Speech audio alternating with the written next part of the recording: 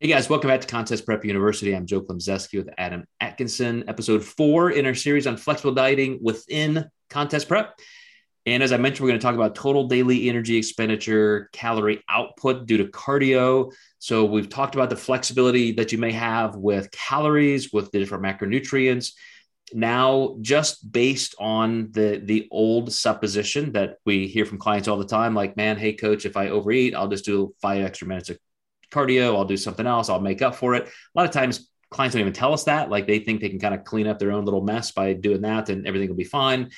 And that's really a symptom that things are probably going pretty far out of bounds. If you constantly feel like you have to do that, you could almost create this cardio or exercise bulimia where you feel like you're paying for extra food with extra exercise, increasing hunger and making it worse. So um, you every client you have, Adam, you have to decide how much food versus how much expenditure, intake versus expenditure. And so how do you make those decisions on how much cardio versus how much food can I take in or out of the diet?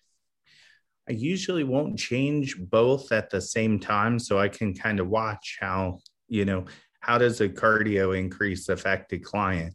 And, do I see something rewarding from that or not?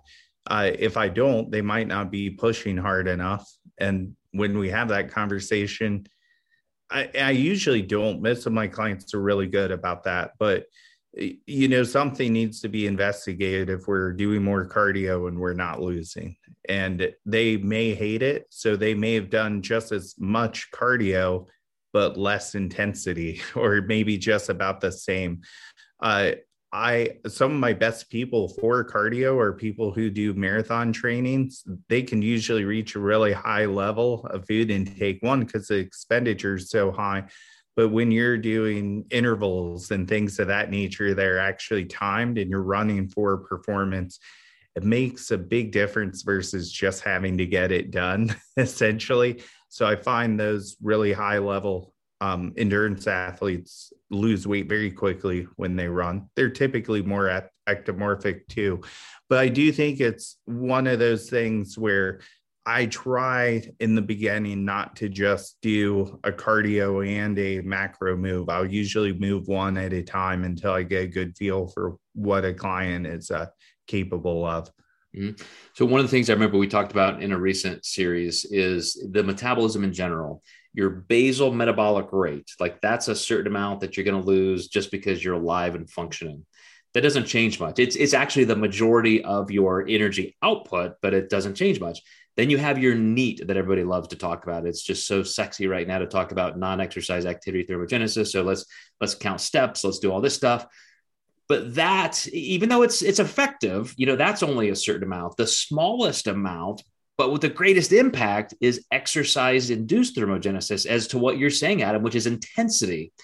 If I'm burning 200 calories because I'm just doing a couple sets and resting, doing a set, resting, versus just busting it, and especially with cardio, if I'm just huddling along, with my heart rate at 90 on a bike versus closed kinetic chain heart rates at 160, you get so much more output, so much more adrenaline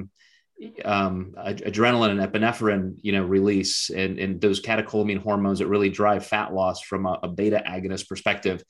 And you just can't replace that with dropping calories too low. So I also like to get cardio up to an efficient level. We don't need to do hours a day, but a couple times a week, let's do some pretty aggressive cardio. Let's get some baseline low intensity stuff in there. So it's just, a couple hundred calories a day we just can rely on getting rid of.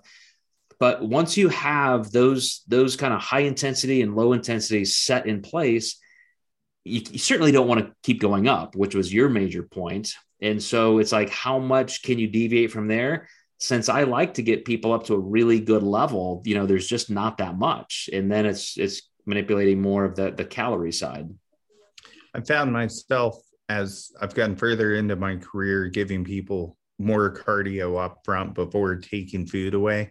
Just statistically, it could just be the average of clients I've worked with, but it does seem when they're a little bit better fed to, have the cardio a little bit higher at that point in time, where in the past I used to make cardio kind of the last resort. I had in my mind that was like passing your exit and going 2 exits away, turning around, and then getting on the highway.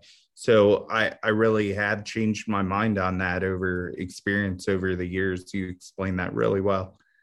Well, again, not ironically, that's going to be our 5th episode. So I love the fact that this conversation just kind of flows into the next thing. And so we're going to talk about different phases of dieting and how to approach that. So when to add a little this or cut this away, and how to really look at those things. So stay with us, guys. We'll wrap this up in episode 5.